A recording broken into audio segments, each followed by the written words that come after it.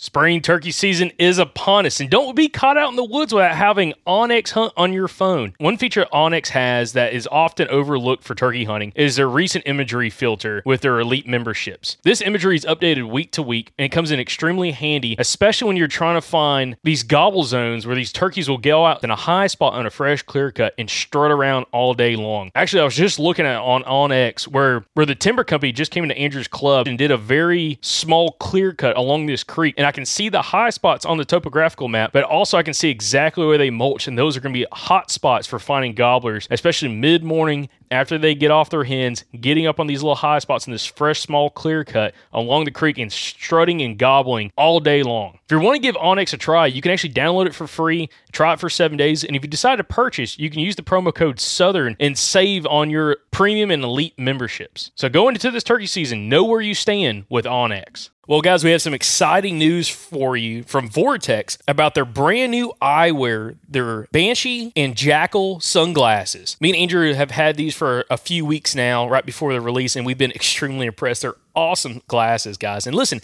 if you're needing some new sunglasses, not only do they have the VIP warranty, but they're tough as crap, guys. Scratch-resistant eyewear, it's extremely important. And also, they have safety features as well. So when you're out shooting at the range, again, these are rated glasses, so you are going to be more than protected when you're at the range. But they also look fantastic when you're out around town. So right now, Vortex has some special pricing on their website, which is vortexoptics.com for the new eyewear. But also, if you use the code SOUTHERN20, you get to save even more on this special pricing for right now at vortexoptics.com. Again, check out the new eyewear from vortexoptics.com and use the promo code SOUTHERN20 to save on their brand new eyewear. Another day is here, and you're ready for it. What to wear? Check. Breakfast, lunch, and dinner? Check. Planning for what's next and how to save for it? That's where Bank of America can help. For your financial to-dos, Bank of America has experts ready to help get you closer to your goals. Get started at one of our local financial centers or 24/7 in our mobile banking app. Find a location near you at bankofamerica.com/talktous. What would you like the power to do? Mobile banking requires downloading the app and is only available for select devices. Message and data rates may apply. Bank of America N.A., member FDIC. When you need mealtime inspiration, it's worth shopping Kroger, where you'll find over 30,000 mouth-watering choices that excite your inner foodie. And no matter what tasty choice you make, you'll enjoy our everyday low prices, plus extra ways to save, like digital coupons worth over $600 each week. You can also save up to $1 off per gallon at the pump with fuel points. More savings and more inspiring flavors make shopping Kroger worth it every time. Kroger, fresh for everyone. Fuel restrictions apply. With threats to our nation waiting around every corner, adaptability is more important than ever. When conditions change without notice, quick strategic thinking is crucial. And with obstacles consistently impending, determination is essential in overcoming them. It's this willingness, decisiveness, and resilience that sets Marines apart. With our fighting spirit, we don't just fight battles, we win them. Marines are the constant our nation counts on to fight the unknown. And through adaptable problem solving, we do just that. Learn more at marines.com.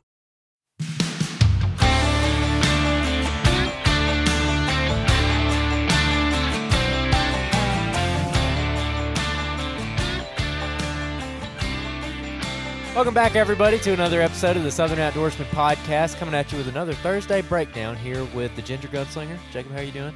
Doing well.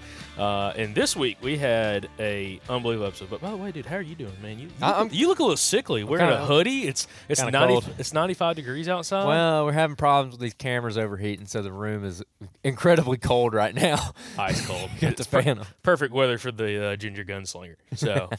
Love it. No, super excited. So this episode, this week we dropped a really exciting episode, kind of a roundtable where we had some absolute killers on the podcast. Starting with Jeremy Aaron from Do It Yourself Hunter on YouTube, Jonathan Moreland, who's a fan favorite podcast guest from Arkansas, Scott Seals from Alabama, who's been on the podcast quite a few times, and then Carl Brown and Daniel Lemon from Do It Yourself Hunter. So. It's just a crazy round table. And actually, you're going to hear Carl in an episode come up here in a couple weeks on the podcast. But, dude, it was just crazy. You had all these killers in one room, and we kind of talked all things really flatland and river bottom hunting for the most part. Just super fascinating. But what was your overall first impressions because first off, they didn't see this behind the scenes, but we had dinner, kind of hung out with the boys, cracked a few beers before we got started. And you were joking with them when we got started because all their like significant others were there. I mean, like Jeremy's wife was there, Jonathan's girlfriend was there, and it's like everybody's like hanging out behind the cameras. You can't see them in the video. But my in-laws were like the Southern Outdoorsman support staff. They made steaks for everyone. Yeah, cooked dinner. It was awesome. But it was funny because you brought up really early before we started recording, like, hey guys, we got enough card space on these cameras in the recorder to go for like 5 hours or something like that. And everyone was like, what? Everyone was like, huh? Yeah. I'm like, I don't think you understand. Yeah, all the wives and girlfriends were like, what are you talking about? Yeah. I'm like, we're not necessarily going to go that long, but we could. Tiffany knew. She was sitting in the back. She knew. She's like, yep, we're going to be here for a while. Yeah, it's kind of fun because that was almost like a semi-live podcast because we had an audience the whole time. But oh, yeah. I thought it turned out awesome. I mean, it was really cool to kind of get the dynamic with all these different guys kind of going back and forth. It made our jobs pretty easy because it was kind of fun, kind of open the conversation, letting everything roll. And it was like, they all had different thoughts on different aspects of, what makes them successful. And that's kind of dynamic. That's like exactly what I wanted to happen in this podcast, and that's pretty much what happened immediately. Jeremy just started asking Jonathan questions, and like I just kicked back. I saw it in the video. I kicked back and I looked at you. I was like, "This is good." Yeah. Oh yeah.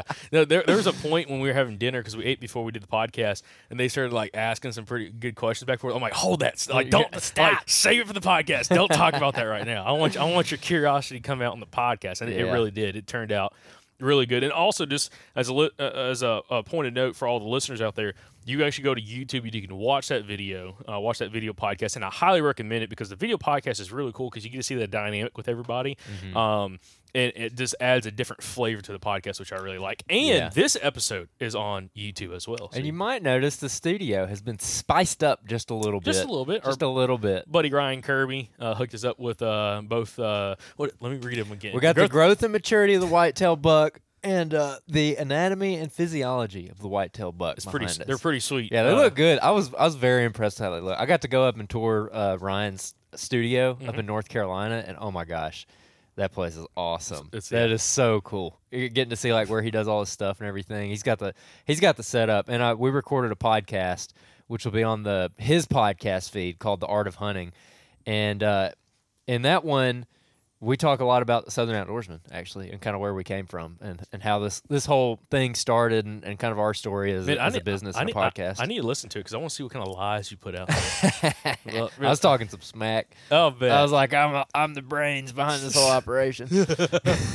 Oh man, but yeah, y'all can go check that out on his podcast feed. It should be out by the time this drops, I believe. So it's that one's on YouTube as well. He does filming. We talked a lot about filming these things. It is a whole nother thing trying to film a podcast, especially with multiple camera angles. That was another thing about this round table that all the guys got to see was us setting up all of our crap. Like lighting. We brought in a whole truckload of stuff, and they're like, "Good grief, do y'all like carry this around everywhere?" And we're like, "Yes, we do." Yeah. Now we do actually. Yeah.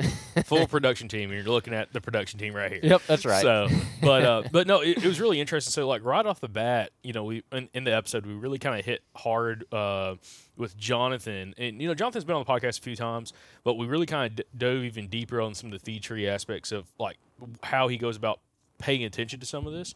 But anyways, we really kind of dove deep on the feature aspect with Jonathan, and it was kind of interesting after having him on, also hearing him speak at the Mobile Hunters Expo with his seminar.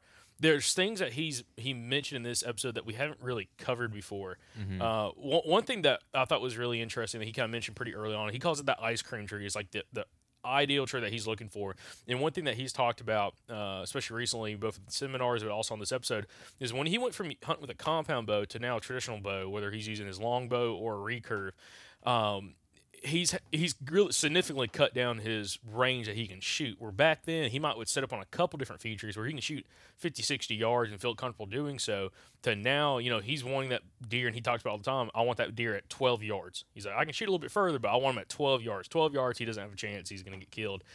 And, that it was just interesting because when he talked about his ice cream tree, and this is something I really wanted to kind of mention early on this podcast, is when he's hunting these areas of Arkansas, flat river bottom, there's a ton of different features, and he's kind of talking about like what makes one tree better than the other in different species. And he mentioned, persimmons, different oaks, along with the honey locust, which produces like a bean pod that we kind of talked about in the episode that the deer will eat as well. But the ice cream tree being the tree that's closest to that thick bedding cover. And it may not even have to have the most feed sign, but as long as it has some feed sign and buck sign close to it, that's the tree more than likely, based off his experience, and he talked about this in the episode, that's the tree that the big buck's going to come to first before he decides to feed out into the more of the open areas and feed under some other feed trees.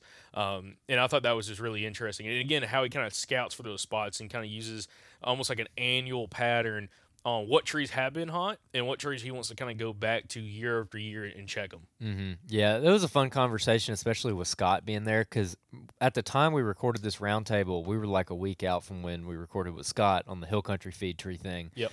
And getting that dynamic was interesting, and it was fun hearing Jonathan talk about that, because that whole ice cream tree theory or whatever, to me, reminds me a lot of what Scott does. Yep. It's reminding me of what Scott's doing with like skinny little SMZs, hardwood bottoms, and pine country, where like you were explaining to, I guess, was it Carl yesterday or no, it was the Mobile Hunter guys.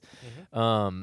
You were explaining to them that in these SMZs there'll be like 2 oak trees, and maybe one of them's dropping, or maybe there's 2 dropping. Yeah, but it's not like there's hundreds. There's not like hundreds of trees there, and you're hunting like a very isolated tree, and you're just trying to find that right one.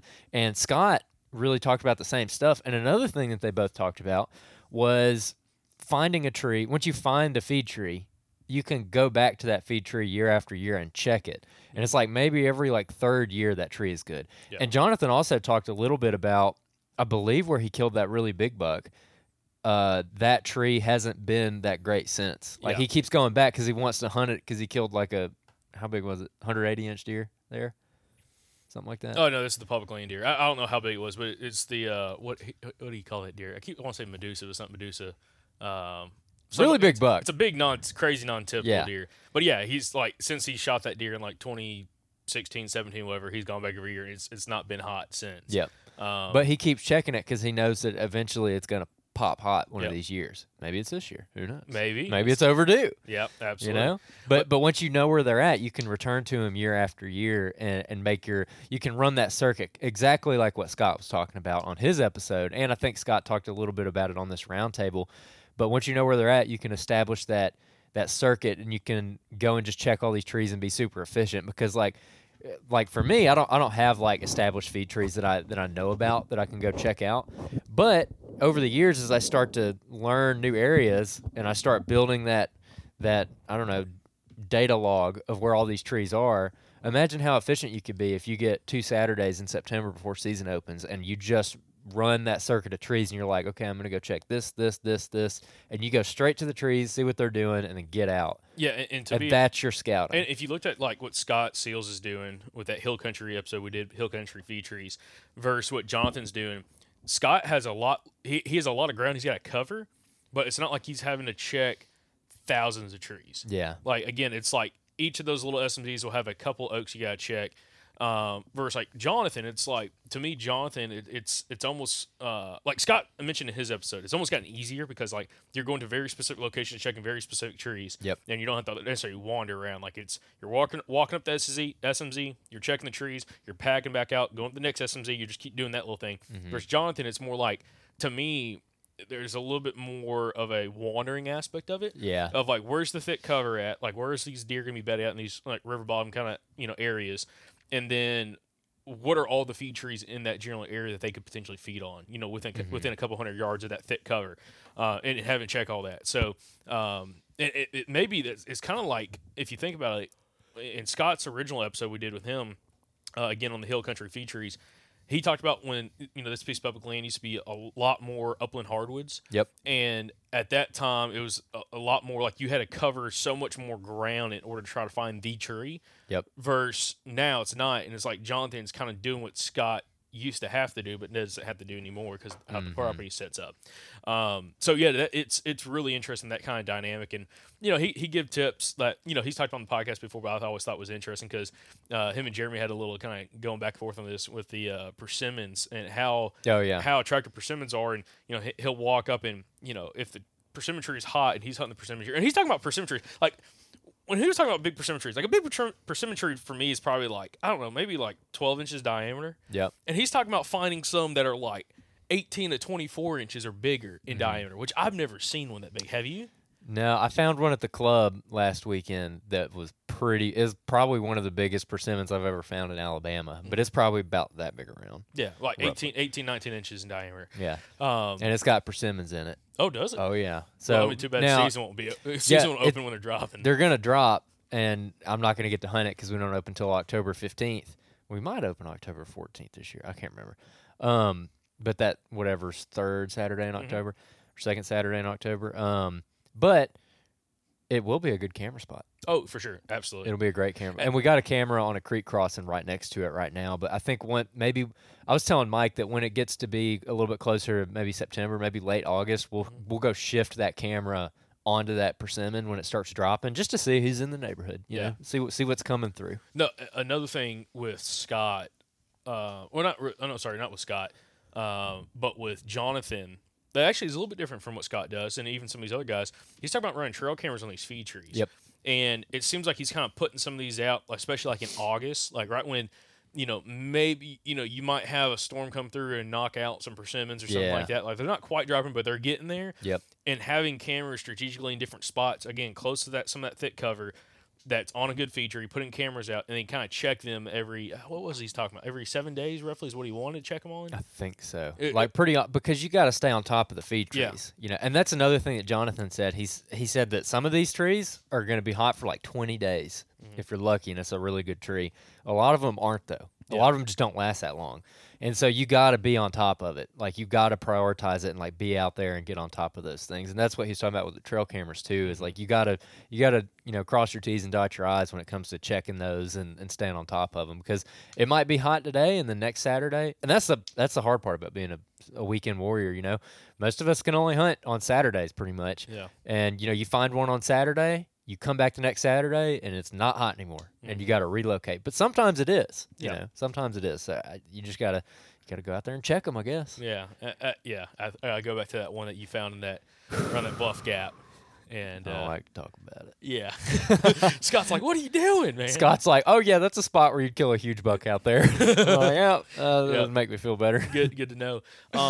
And also another thing that was this interesting dynamic is, just while we're talking about the feed trees, is Jonathan talking about, I think Carl Brown asked him, if you looked at all points of the season when you're killing a lot of your deer, especially on feed trees, what time of day is it? And Jonathan was absolutely the last 30 minutes of light. Like those evenings is like by far the best. And it's kind of interesting because, again, that's traditionally what we've heard. Like on feed trees, it's like it's an evening thing. And then, we've had Scott on in Hill Country, and he's talking about like he really likes those, getting in the morning, not, just after, gray light, or getting in gray light when the deer hopefully kind of ease back into, getting some of those pines, and killing bucks early season, mid-morning up until like maybe early afternoon, early season. But it kind of goes back to Jonathan and like where he's at. And again, traditionally, that flat country, it's like you don't know exactly where those deer are because there's so much feed trees, there's so much stuff everywhere. It's like you can't pinpoint like, oh, I know these deer, kind of like Scott's saying, I know these deer are going to be down these bottoms feeding up until right around Gray Lake, they're going to ease back in the woods. You can't really do it in the river bottoms where it's all flat, there's feed trees everywhere, there's thick cover kind of sporadic throughout the whole thing. And again, kind of going in the evenings just makes sense. But he mentioned, and this is something I was going to pitch over to you, about hunting those secondary trees in the morning. Oh, yeah. It's like, I'm not going to give up a morning hunt. If I have a morning to hunt in October, I'm not going to not go. Yeah. But I'm not going to go to that ice cream tree, like that top of the top tree, and potentially risk busting a buck out. But I'll go to a secondary tree, which is a tree that's still dropping. It's got good sign under it, but maybe it's not as prime of a location as that ice cream tree. And that's what he'll hunt on a morning hunt. I could not love that anymore because it's like a wise use of your time. That's the main thing that's bothered me about people saying don't hunt early season mornings, or like in October don't hunt mornings like at all. And I'm like, man, again, going back to the thing, if you only have Saturdays to hunt, like get out there, It doesn't matter because every year there's guys in Alabama and Georgia and Mississippi, wherever, Florida, that are killing big mature bucks early season bow hunting on feed trees. You kill them at 7 a.m. And it's possible. I mean, you can do it, but I really like having that strategy aspect to it where, like, hey, I'm not going to go to the best of the best, because it relates to what me and you do most of the time, especially when we're on a hunting trip and we're somewhere and we don't have anything to do except hunt. We've taken time to, like, block off a couple days, and we're going in before daylight and we're coming out either when we kill a deer or after dark, and you kind of hunt your way into spots. And whenever I've talked about this before, whenever I get a stretch of like 2 or 3 days when I can do that, I usually kill something. And you do too. Like I remember when you were in Arkansas last year and you shot that mature buck.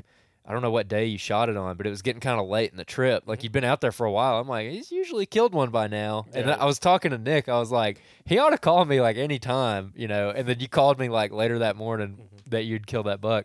But that's what I'm saying is, like, using your time efficiently and staying out there in the woods as much as you can. Because I think a secondary benefit of that would be you're out there in the woods and you're paying attention to what the deer are doing, and just you're like tapping into, like, I don't know, just like the mood of the woods. Not to sound weird or anything, but for real, like, there's something to that. You're kind of understanding, like, hey, what are the woods like today? Like, is everything moving? Is everything going crazy? Is it kind of like one of those sleepy days where nothing's going on, the birds aren't really chirping or whatever? And I mean, I don't know. I could go down a rabbit hole with that, but does that make sense? Yeah. It's, people talk about, like, finding a pattern, hunting a pattern. Trail cameras can show you a pattern, but it's showing you a very small window of what's happening around that tree your camera's on.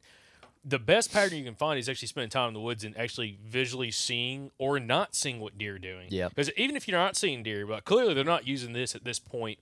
If you think you have the wind thermals right or your axis is good, clearly they're not in this spot if I'm not seeing deer during prime time. So I need to keep moving, and that's as good of a pattern of even having your trail cameras out there. And to me, even more valuable because you can see more than what your trail camera can see when you're in an elevated position. And when you do have those compounding days where you have 2, 3, maybe 4 days you get a hunt, even if it's just in the mornings or just in the afternoons, maybe you can't hunt all day, you're going to learn so much in that window of time versus hunting one day this week and then one day next week, and then one day the following week.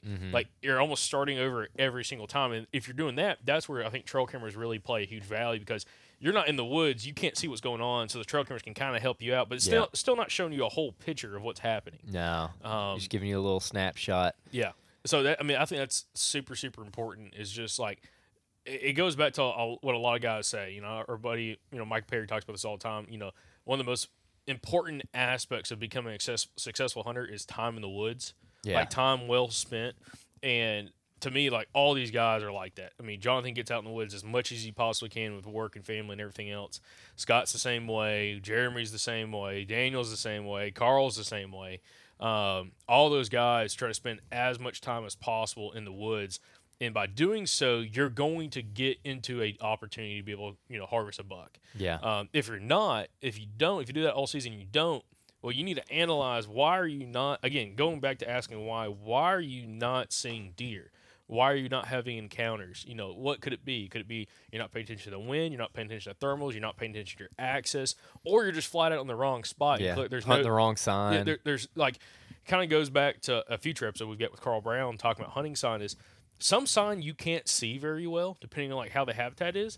And also, the signs showing you where the deer was doesn't necessarily mean that's where he is.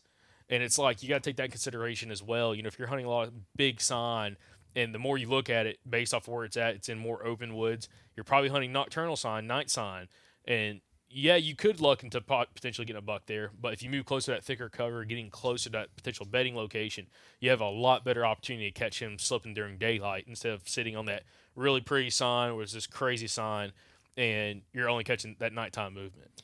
Yeah. What'd you think about the aspect of, you got a trail camera out and you're waiting for a buck to daylight, and then by the time he daylights 2 or 3 times and you go in there to hunt him, he's done. He's moved on. Yeah. And so I think it was Jonathan talking about that, not getting so hung up on, like, oh, is he daylighting yet? He's like, I just need him on camera. I just need him on camera and know what direction he's coming from and going to. Absolutely. And that's it. And then a lot of those guys are hunting the moon phase too. Yeah. Based around that. Yeah. But the whole premise is, like, it doesn't matter what time that deer's coming through there. Like, he's coming through there, I know where he's at. Or I know that he's here and that he's using this area, and I'm not going to sit around and wait for the one time he shows up in daylight and I'm not there. I just got him on camera. Well, again, I think some people think they have to kill a deer right where their camera's at, and that might not be the best spot to ambush them and actually hunt that deer. And it's kind of like what Jonathan's saying. It's like, I don't care about killing deer at the camera, but if he's in the area and I can potentially backtrack him closer to where he's at and find a feed tree closer, like especially if he's coming out in the evenings and maybe it's an hour after dark, if I can find a feed tree that's closer in the direction that he came from, I've got a good opportunity to be able to hunt and kill that deer. And again, some areas you can do that in. Again, areas like what Scott's hunting in. Again, kind of hill country, highly managed pine plantations where there's not a lot of open timber, like up on the hills, like you're hunting these ditches and drainages. You might not be able to get as close as you actually need to if he's coming out at an hour after dark and he's just kind of hanging out in that pine thicket. But if you're in Jonathan's case, you're in a case where like you can make a move and get a little bit closer and a little bit closer. It seems like that's what Jonathan was talking about. He has that opportunity to, if he gets him on camera, move in a couple hundred yards close in the direction that deer came from, find a hot feed tree if there's one in that area, set up on it, and there's a good opportunity that maybe he doesn't shoot the deer, but he gets an opportunity at least putting eyes on that deer and then figuring out how he needs to adjust for the next hunt. Yeah. If that right there trips your trigger, then you need to go listen to episode 122, Backtracking Bucks with Jeff Homan, because that's essentially what you're talking about there. What Jeff was doing is he's getting him on camera, and then he's moving that camera incrementally back to the direction that buck came from until he starts getting him in daylight. And if trail cameras are your thing and this subject interests you, then go back and listen to that one. That one's a classic. The episode 122. Yep. Backtracking Bucks with Jeff Homan. I think it's 122, right? Look it up, bro. You got your phone there. All right, let's see what we got. But I mean, it's definitely a super valuable skill set if you can do that. We've kind of messed around a little bit. I mean, even another guy kind of talked about it is a past guest, Josh Driver, episode 141. Kind of, if you listen to his episode, guys, he hunts a lot of hill country, and episode 141 is a really good one about trying to kill buck early in the season and how he casts his cameras out in a very specific area with specific habitat type that has a specific kind of diversity he's looking for. And when he gets that buck on camera, at that point, he just sucks his cameras in to the area that he's getting that buck on camera and potentially even backtrack him a little bit closer to his bed until he gets him on camera, really not on just one camera, but multiple cameras in the same area in the same day. And that's when he has the opportunity to be able to kill that deer. Yeah, it's episode 122. So 122, Backtracking Bucks with Jeff Second guess myself. Hey, man, there's a bunch of little golden nuggets back there in that time frame. Episode 116, 115, 122. 118 with Adrian Farley. 118. Or 119. 141 with Josh Driver. Come on. Yeah, dude, y'all just zoom on back to 2019 and start listening. There are some really good ones. Yeah. That's why every once in a while we like to take one and repost it, so we'll probably do one of those. Yeah. Pretty soon. If you're a newer listener, definitely I'd go start at episode 116 and start working your way up. Yeah, definitely. So yeah, we got a message the other day where I was like, "Hey, I've listened to every episode," and I was like, "I'm sorry for the first 110." Yeah, there were some good ones in there, but like I feel like we just got better at interviewing and figured out like how to actually get stuff out of people. Yeah, about that like 110, 115 mark. 116 with Glenn Solomon, ultimate classic of all time. I was listening to an episode from 2020, and I was telling you this. It's back when our buddy Michael Pike was doing the podcast with us too, on sometimes on the interviews, but definitely on the outros. And in that interview, like that's when I was working my old job, and you're doing what you're doing now. And dude, we had like no energy. It was like if you listen, we were probably recording it at 11:30 at night. Yeah, if you listen to me talk, it's just like, is that even Jacob? Like it's oh my god, it was rough. I was like, man, I was. It sounded like I was dying, man, just trying to make it through that freaking episode. But you hear that a lot of late nights in the Southern Outdoorsman history, yeah, including this roundtable. By the way, shout out to Jeremy and all those guys because. Man, I don't know if they knew what they were in for, but I think they pulled out of the driveway about 11 or 1 a.m. or something like that. Yeah, we didn't start until like 9 something, and it went for almost 3 hours. Yeah.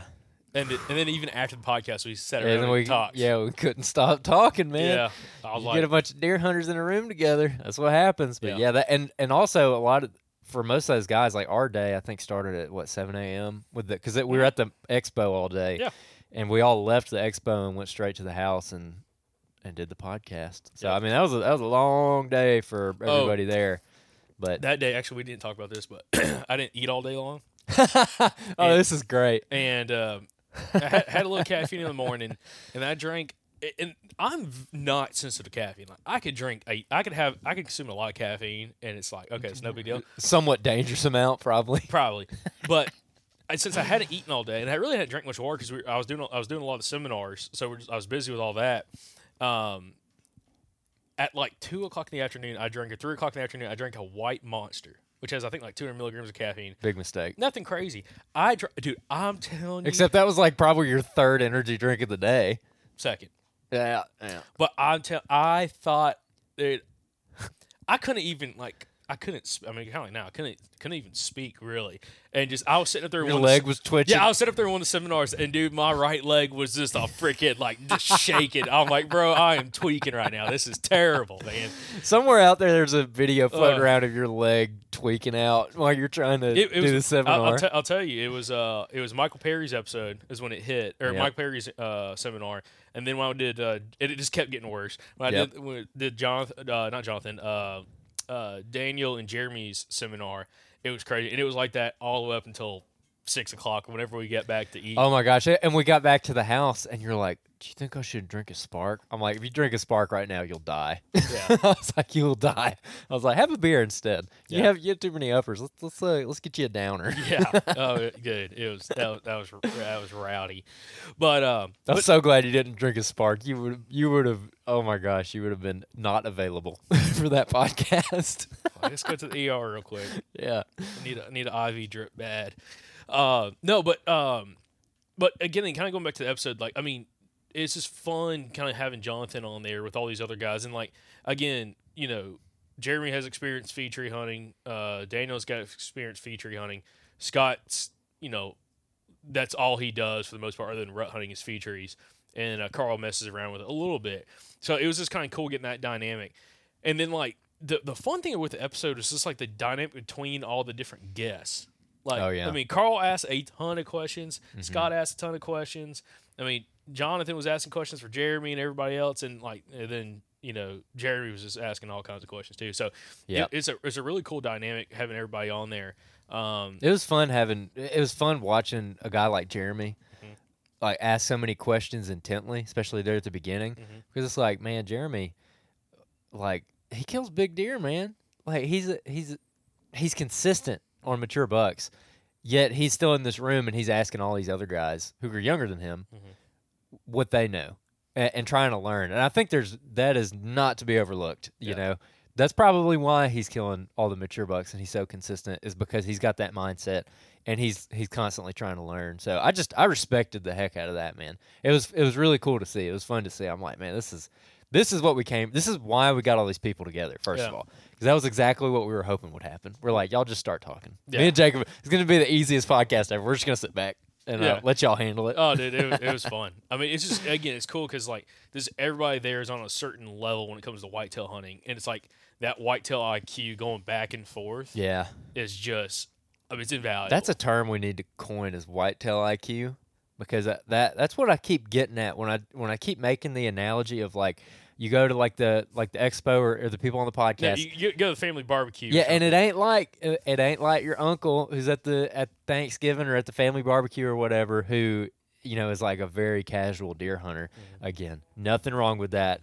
Not talking trash or anything, but like they're not looking at things the same way that we are. And like that in that room, that's like a very high whitetail IQ in that room. Like those guys, like they live and breathe it, and they're very good at it. Yeah. And getting to see all of them talk, man, it was fun. Yeah. It was awesome.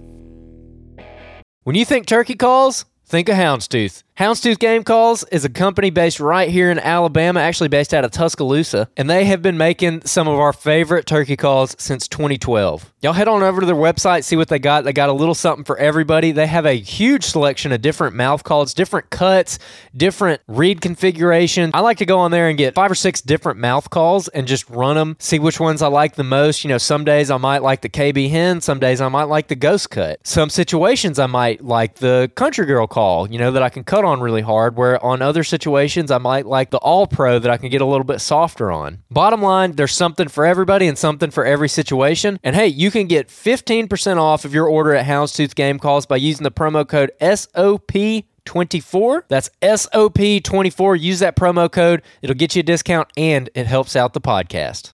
Trulock Chokes has been made in Georgia since 1981 and offering a wide range of chokes, over 2,000 different chokes for all kinds of shooting activities. You might be wondering why you'd want to purchase a Trulock choke, and it's to improve your shotgun performance, absolutely guaranteed. And as a great example, we have Andrew Maxwell here. And Andrew, you've had some pretty good luck, again, kind of switching out chokes and trying out the Precision Hunter choke from Trulock. So, Andrew, what's been your experience so far? Yeah, I've used the same choke for several years now and never really thought much of it, and I got the Trulock choke in. I patterned my gun with the first choke at 30 and 50, and then I switched to the Trulock and changed from 30 to 50. And the 50-yard pattern on my gun with the Trulock choke is unbelievable. Like, everybody's jaws were dropping. Like, when we were out there with Mike and Sam, we were all super impressed. I mean, it's throwing a better pattern at 50 now than it was throwing at 40 before my old choke. And Andrew, you're shooting the Precision Hunter choke from Trulock. It's a great option. Same chokes I have in my shotgun. So, guys, if you want to give Trulock a shot this spring, you can head over to TrulockChokes.com. That's TruLock chokes.com. You can also use the promo code SOUTHERN at checkout at TrulockChokes.com and save 10% on your order. Again, give Trulock a shot this spring, especially if you're not happy with the performance of your shotgun, and shoot with a more deadly pattern with Trulock. It was fascinating. And then, you know, another thing that I thought was hilarious, and we were talking about this is something we talked about later in the podcast, and I just remembered it, is how relevancy is so important when it comes to whitetail hunting. And what I mean by that is, like, I was telling Jonathan, I'm like, dude, you know, he's killed quite a few 125 plus inch deer, 130 plus inch deer. Yep. And it's like, I know so many people in like our home state who's hunted for years and has never killed a 130 inch deer. Mm-hmm. Not saying they're bad hunters, just they've never had that opportunity really to kill a deer like that. Yeah. And, you know, some of these guys are killing 150, 160 inch deer. And it's like, you know, depending on where you're at, you can't kill a 130 inch deer if you don't have a 130 inch deer on the landscape. You can't kill a 160 inch deer in an area that doesn't have a 160 inch deer. And Jonathan kind of brought that up about, like, you know, how, you know, everything that's being discussed and everybody's hunting style is relevant to the area and the deer they hunt in their general area.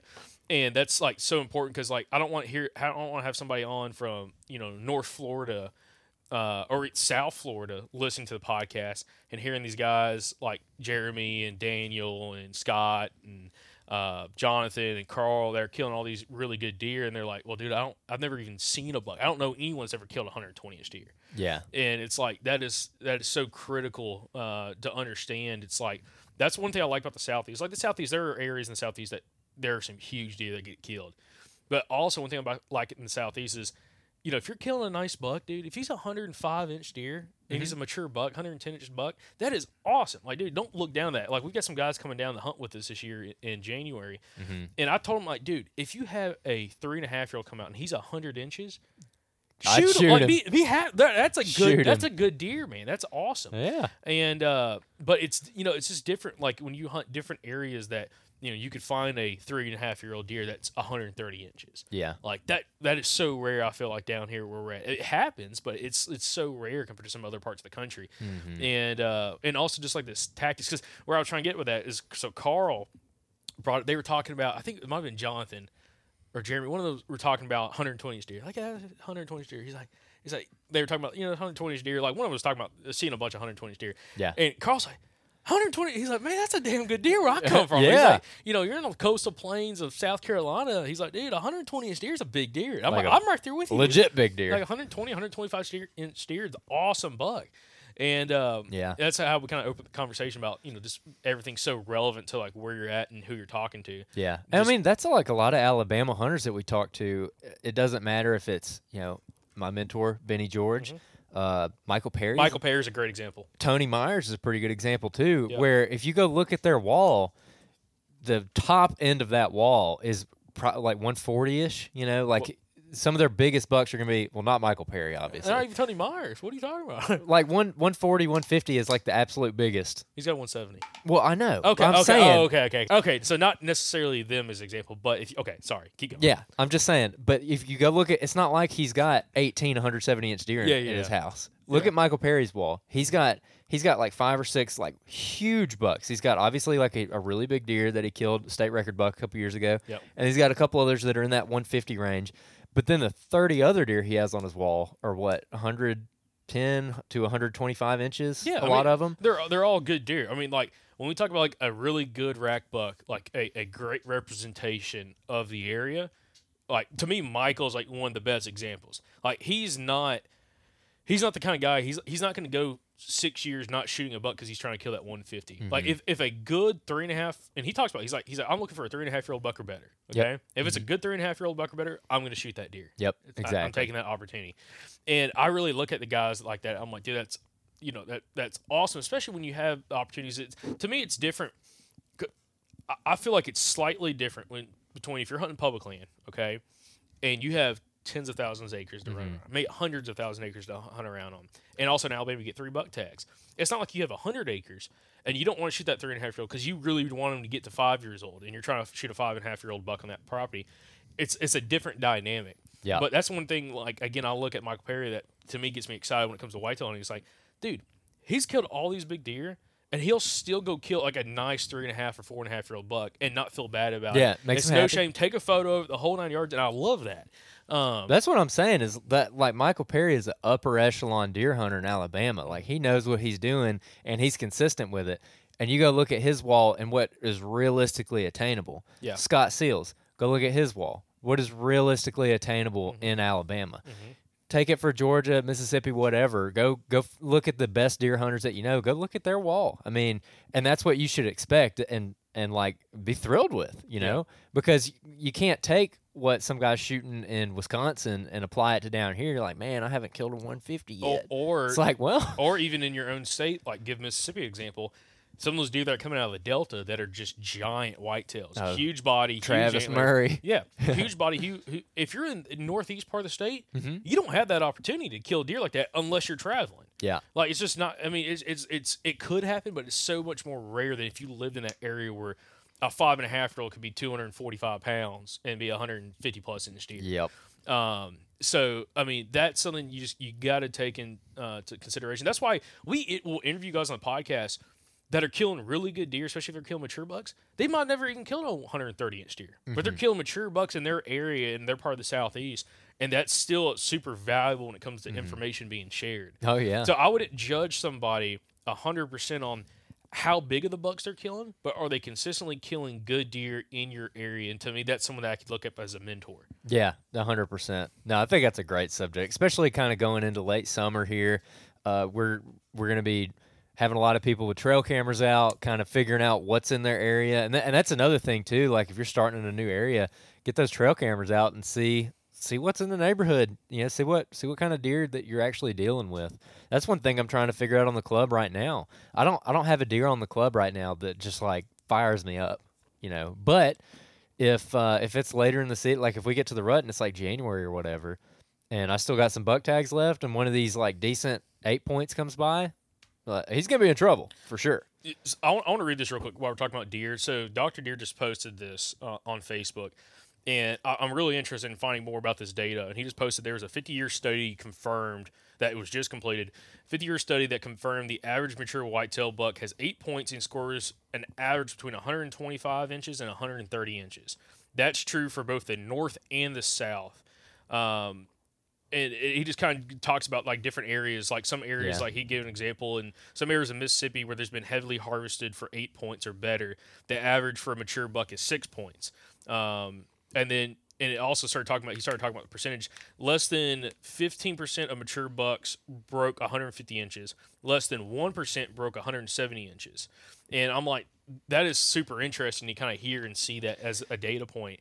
Like, yes, you can kill a lot bigger deer, but if you're killing 120 to 130 inch deer anywhere, I think is awesome. But especially in the southeast, that is a really big accomplishment. Yeah, I'd love to. I'm very curious about that study. I would love to see where that data actually came from and how they came to that. Because I wonder if that's like a nationwide average, and I don't know, maybe like the north is kind of pulling up the score a little bit. Oh, interesting. You know, like that average, because I don't know, like the average deer is 130 inches at 4.5, like even in the deep south. I don't know. Yeah, I don't know. No, that's a good point. That is a very good point to think. I mean, about. maybe like 120-ish. I could see that, like 115 to 120, yeah. at least like around here. But also part of that too, like if I don't know, depending on how that study strikes you.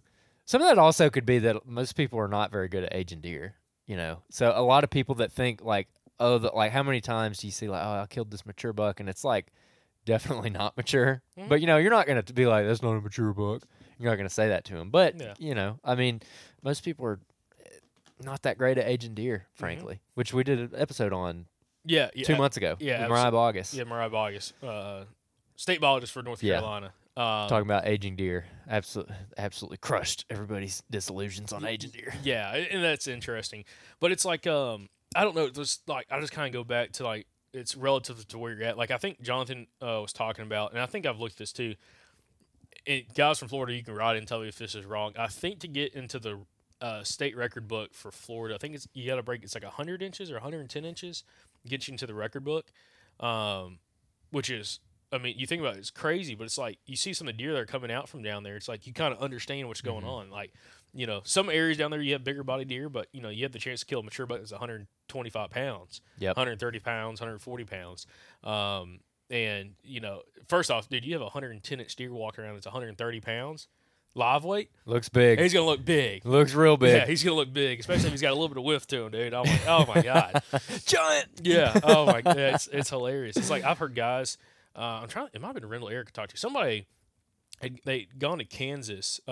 It's somebody that this guy I talked to, he knew, went to Kansas and passed his buck. The buck body was so big, he thought it was like a small deer, and he took photos of it. And he's like, "Dude, that's a 150, 160-inch deer." But he's like, just weighs 300 pounds. Yeah, the deer probably weighed 300-something pounds for real, live weight.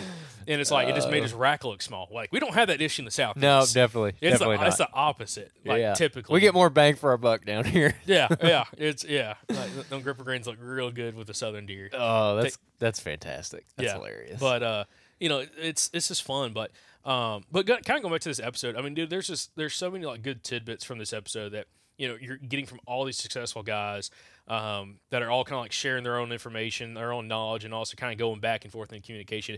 It makes it really, really fun. And again, I highly recommend going and watch it on YouTube, just because to me, you get so much more out of just the video than you just do out of the audio podcast as well. Yeah. By the time this drops, will the World Deer Expo, is that gone yet? Yeah, it's next weekend.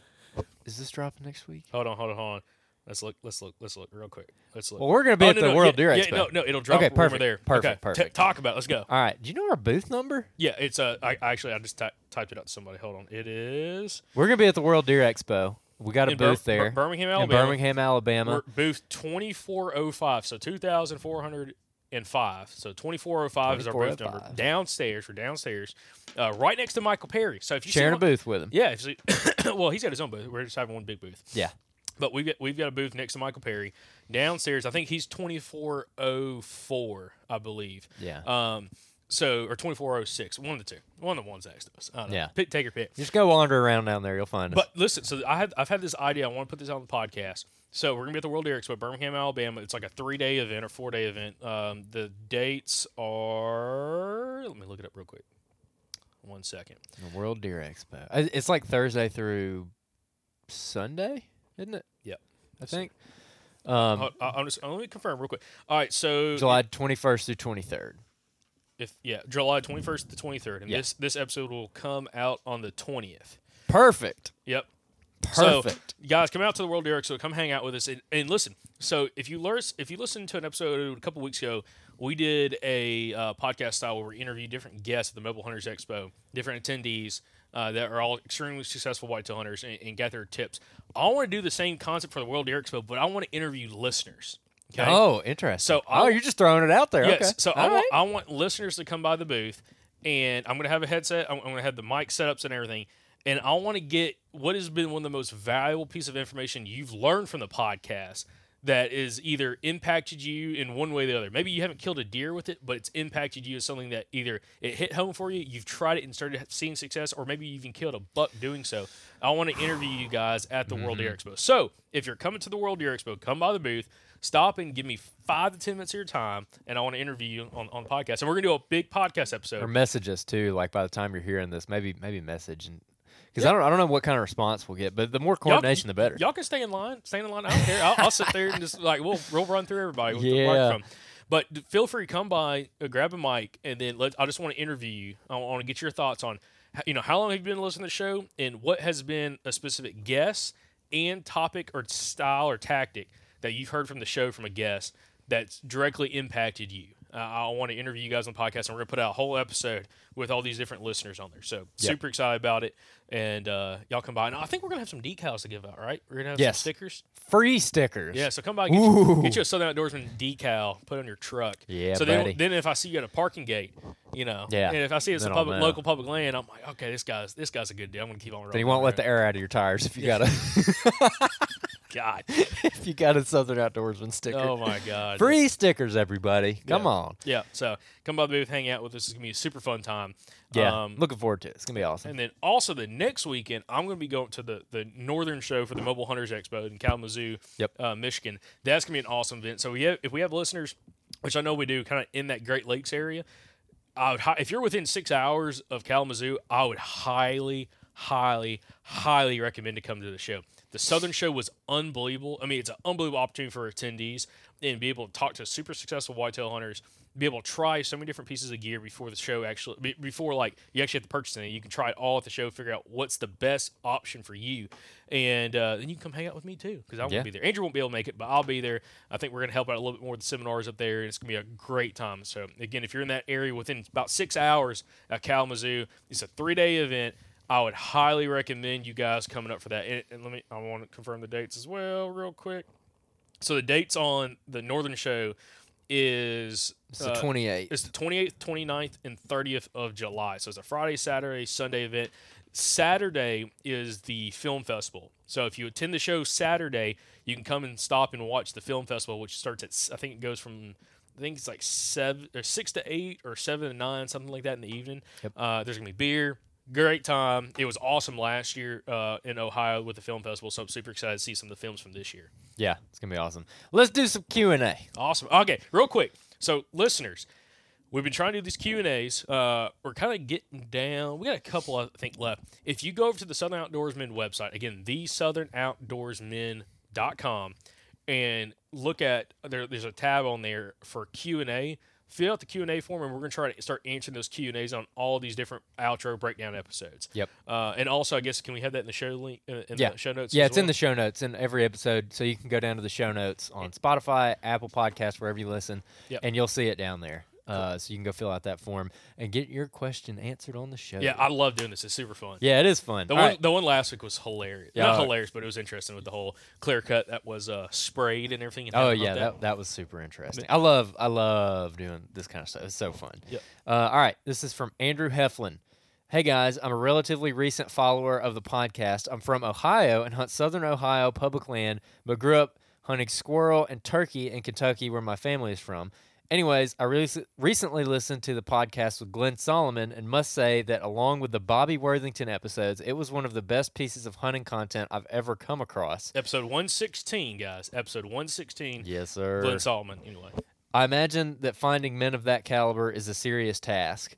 Are there any other episodes that you feel are similar in terms of the knowledge of the guest, but also maybe not as well known throughout the Midwest? I will keep listening and wish you all the best. Stay Southern. Okay, there we go. So I actually ended up messaging this guy back a bunch of episode numbers, but I'm curious of what you come up with. Or a bunch of names of guests. Number one, episode 141 with Josh Driver. Yes. To me, it applies everywhere. Anywhere in the country. Everywhere. Episode 141. If you listen to episode 141, if you listen and do what he says, you will have success this fall finding big bucks. Okay? We got so many listener success stories from that. Yeah, it was incredible. Like so many.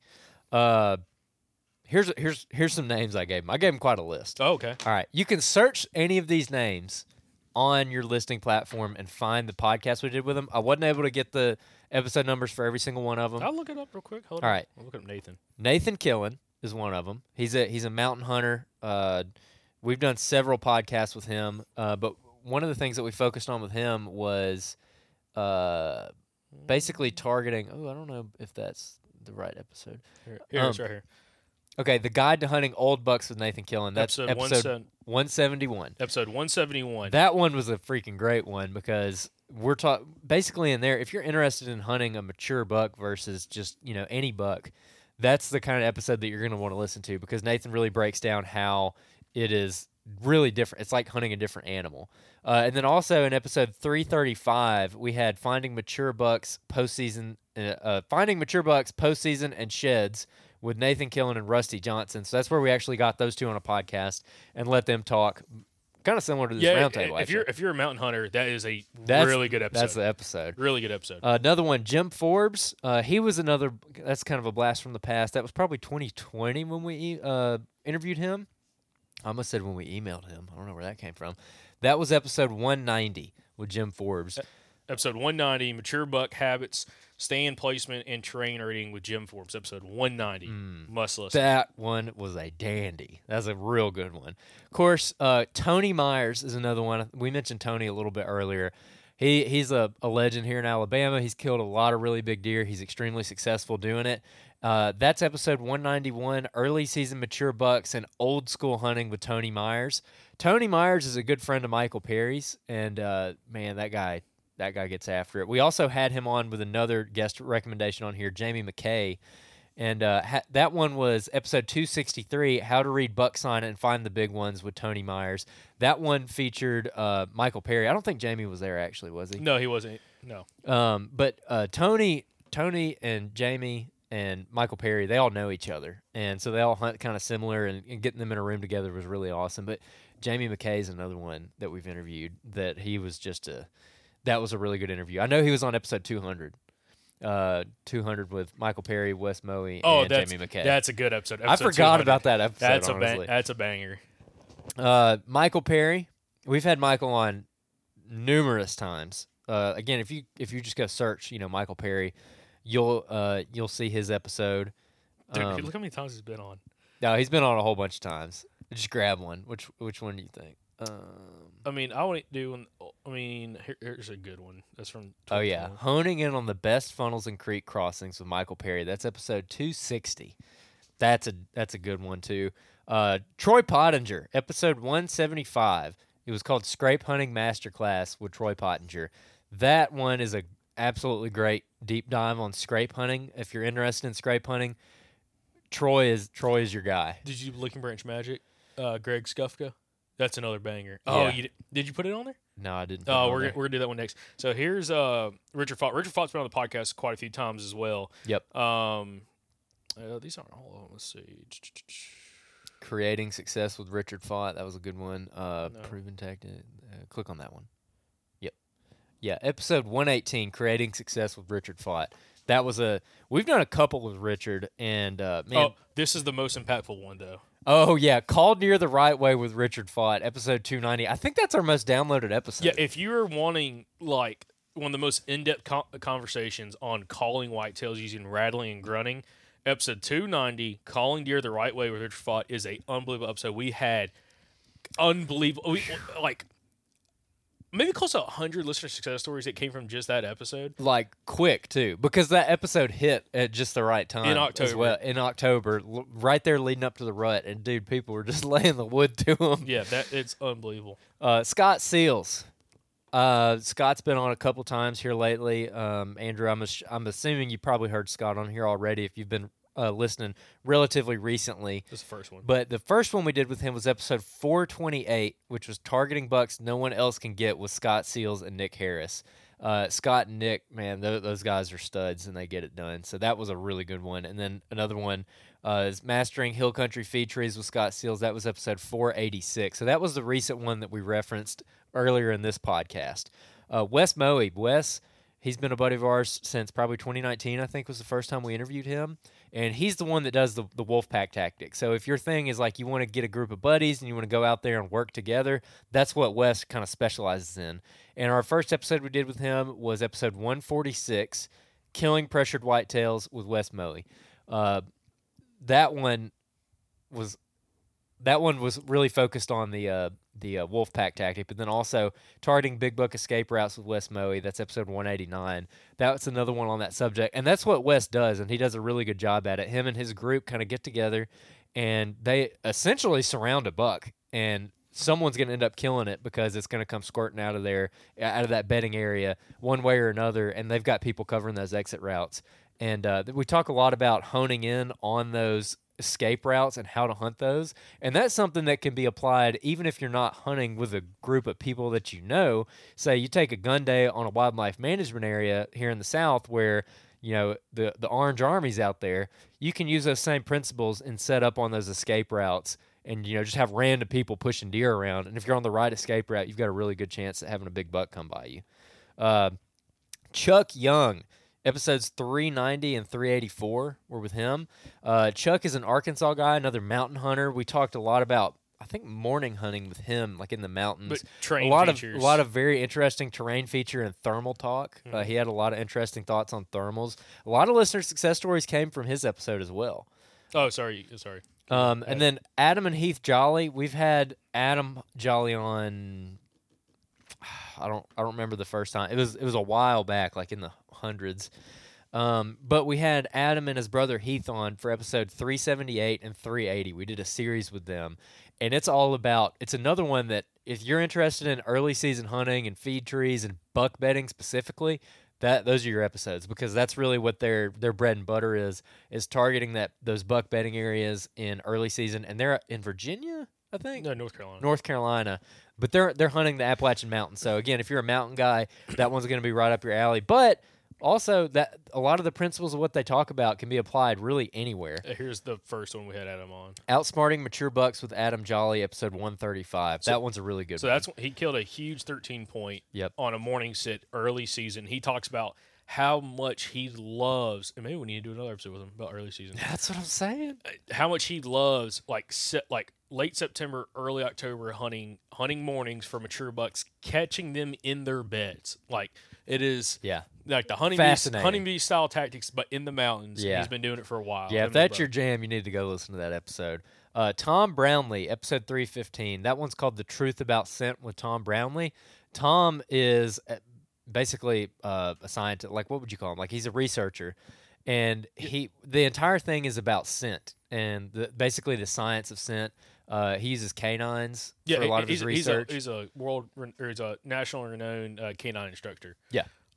So, but yeah, it's an unbelievable episode. Like, you want the most in-depth conversation you've ever heard about scent and ground scent and like how that actually works and how long, especially ground disturbance, can last. Episode 315 is an unbelievable episode for that. Yep. Now, the last one is Travis Murray that you got written down. We've had him on quite a few times. There's 3 episodes that you got a note on.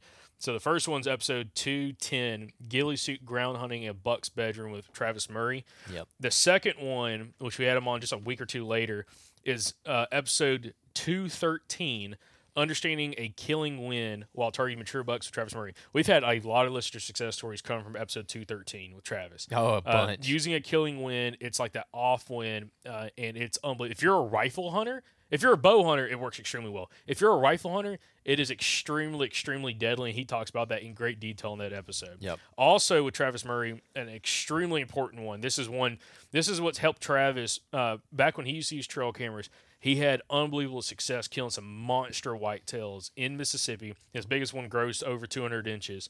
And the episode is it's episode 257. Again, episode 257, Trolling for Monster Bucks with Travis Murray. That's a great one to listen to this time of year, especially. Yeah, especially because he has a really good trail cam strategy that he used to do. He was so effective with it. It got boring for him.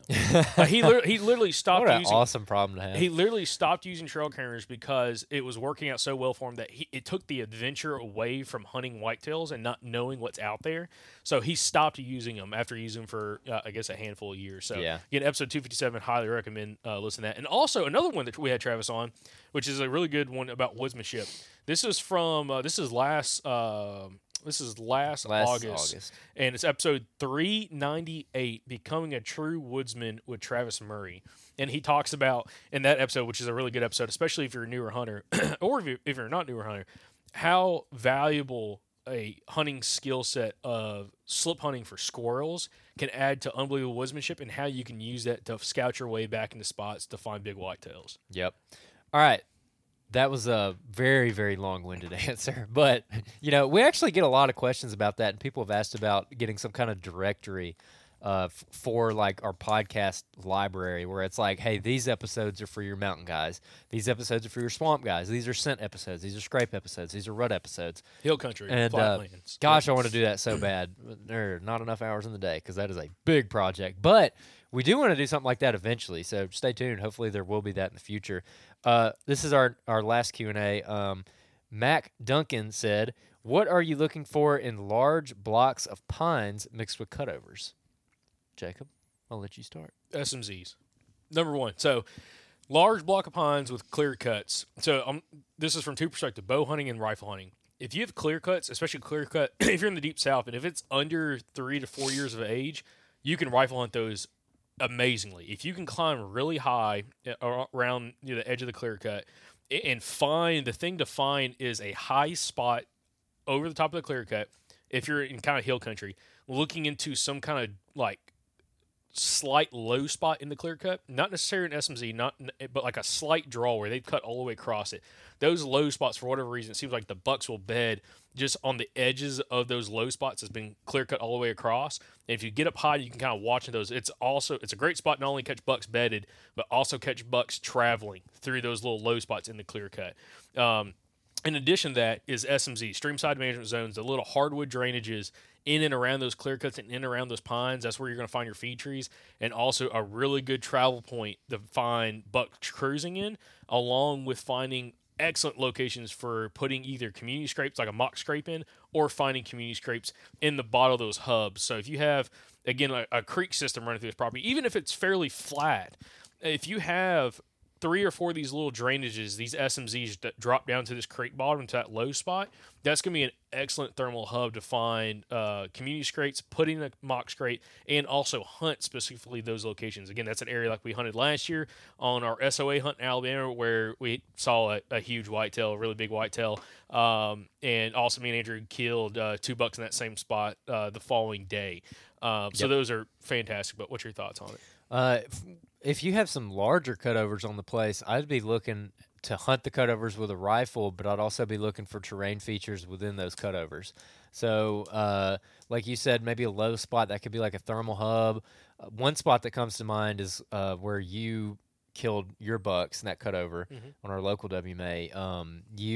That particular spot, that cutover kind of slopes down a steep hill and then benches out and then drops off to the creek. So there's a very nice bench that wrapped around that cutover, which that cutover's aged out now, can't really hunt it anymore. But back then, when it was like that 3 or 4 year old, tall sage grass, dude, they were in there thick. And you killed 2 bucks out of that. You killed one really nice buck out of it. Yep. And so I'd be looking for something like that, terrain features within that cutover that are going to funnel deer, and then pretty much exactly what Jacob said, like those hubs that come out into it. Or one thing that I really like to find too is if you have a larger cutover and you have one large drainage coming out of that cutover and being able to hunt the mouth of that. I've had really good luck in spots like that as well, even just going in blind where you've got a bunch of thick cover. And this is especially good when that cutover starts to age out a little bit and it's harder to hunt it with a rifle because you can't get high enough to see down into it anymore. There's too many saplings or just whatever. You can't shoot down into it. But there's drainages coming out of that cutover, hitting those larger creek drainages or SMZs, and hunting at the mouth of that because deer will hit that drainage within the cutover and walk it out, and they'll use it as a travel corridor. And you're going to catch deer running the edge of that cutover. So you're getting travel coming down out of the cutover and running the edge of the cutover as well. And that's also another spot where you'll potentially find some deer bedded, kind of monitoring those routes. And it's a good scrape location. So that'd be my advice. Yep. Sounds like a good situation. Yep. I like it. I love it. Love it. Sweet. We got a new review. Oh, yeah, we do. Yeah. So to kind of wrap up that Q&A session, again, guys, we love getting these Q&As. Again, just go over to the Southern Outdoorsman website. You can fill out the Q&A form or go down the show description down below on this podcast episode, and you'll be able to click the link down there and just fill out your questions, and we'll get those answered on the podcast. Dadgummit. Dude, your phone's janky, dude. You done locked it. Okay, there you go. All right. So this is from, clearly this guy's from Arkansas. This is a 5-star review titled Dopest Dope. Go Hog, and this is from Go Hogs 35. This show is, it's not, it should be this show is dopest dope I've ever smoked. Love the content. Keep up the good work, guys. Been listening for a couple years now. Long-time listener, first-time reviewer. That's awesome. Yeah. All right. This is from Triple F Outdoors, East Texas Stump Jumper, 5 stars. I'm a longtime listener from Southeast Texas. I have been on the train since episode 100. Best podcast that pertains to what every Southerner hunts from swamps to hill country. Keep up the good work, and I'm ready for season to get here and to pick all my gear back up like a good day yard selling. That is a... Hey, listen, only the real ones know that joke, man. Only the people who've been listening for a while know that. Had a good day yard selling. Oh, man, we need to rehash that one of these days. The Geraldine Baptist Archery Club. God, we need to figure out what episode that is. Yeah, that's one of the funniest outros you'll ever hear. Yep. Oh, for sure. That came from our buddy Tyler Malone seeing a black bear. You know, it's funny. I was listening to the episode again after we recorded when it was posted. I was going to a funeral, listening to it, and I could not stop laughing. That's how funny that episode is. Okay. Oh my gosh. Yep. Good stuff. That's a good episode. Really good. But anyway, so get out of here, bear. Get out of here, bear. Shoo. I'm telling you, man. Good day yard selling. So again, we just read off reviews. So that's from Apple Podcasts, guys. So if you're per our analytics, roughly 75% of you guys listen on Apple products. So if you're listening on Apple Podcasts, go leave us a 5-star written review, and again, we'll read off those as we get those in on the outro episodes on these episodes. So we appreciate all that feedback. Appreciate y'all helping us get over 1,000 reviews on Apple Podcasts. Y'all are freaking awesome, and love reading the new reviews. So we haven't heard from Big Buck Nuts and Thicket Cricket. Yeah, we haven't heard from any of those guys in a while. There's the two long time reviewers. I hope they're okay. I hope they're okay. Yeah, they need to message us so we can send them some free stickers. Yep. So, anyways, y'all message us. We'll get you some stickers. By the way, we got some merch back up on the website, right? No shirts. You don't have any shirts? I mean, we're like almost sold out of shirts. Well, that's fine. Oh, very close to being sold out of shirts. So if you want to go over to the Southern Outdoorsman website, there's a few shirts left, guys. Some of our OG Southern Outdoorsman shirts. Yep. You can go pick those up. We just had a couple people, a couple listeners purchase those recently. So super excited and working on some other designs right now, guys. So hopefully by sometime later this summer, we'll have some new merch coming in. If not late summer, it'll be early fall. And we'd love to see y'all support there. So yeah, buddy. Appreciate y'all listening. And listen, don't miss Monday's episode, guys. Got some more bangers coming out. Make sure you're watching the podcast on YouTube. Share it with a buddy. If you enjoyed the podcast, share it with a buddy. And we'll catch you back with the next week's episode of the Southern Outdoors Podcast.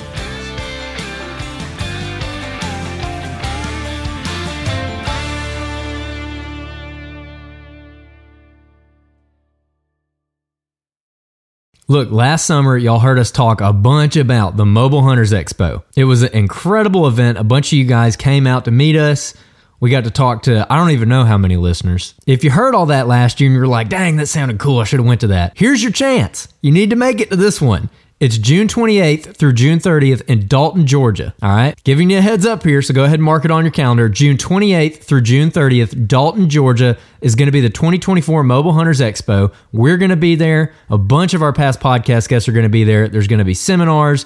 All of the mobile hunting companies are going to be there for you to try out gear before you buy it. It's like the one event of the year where all of the mobile hunter ecosystem just kind of congregates in one place. And Chris and Josh and the guys have done an absolutely phenomenal job putting this thing together over the last couple years. And it keeps getting better every year. So like I said, make sure you come see us. We're going to have a gigantic stack of free stickers to give away to every listener that stops by the booth. And we're going to have merch there to purchase. We're going to be recording podcasts, shooting videos, all kinds of stuff. So like I said, don't miss it. You can head on over to the mobilehuntersexpo.com to look at show schedules and dates and go ahead and grab your tickets. So y'all go check it out at the mobilehuntersexpo.com.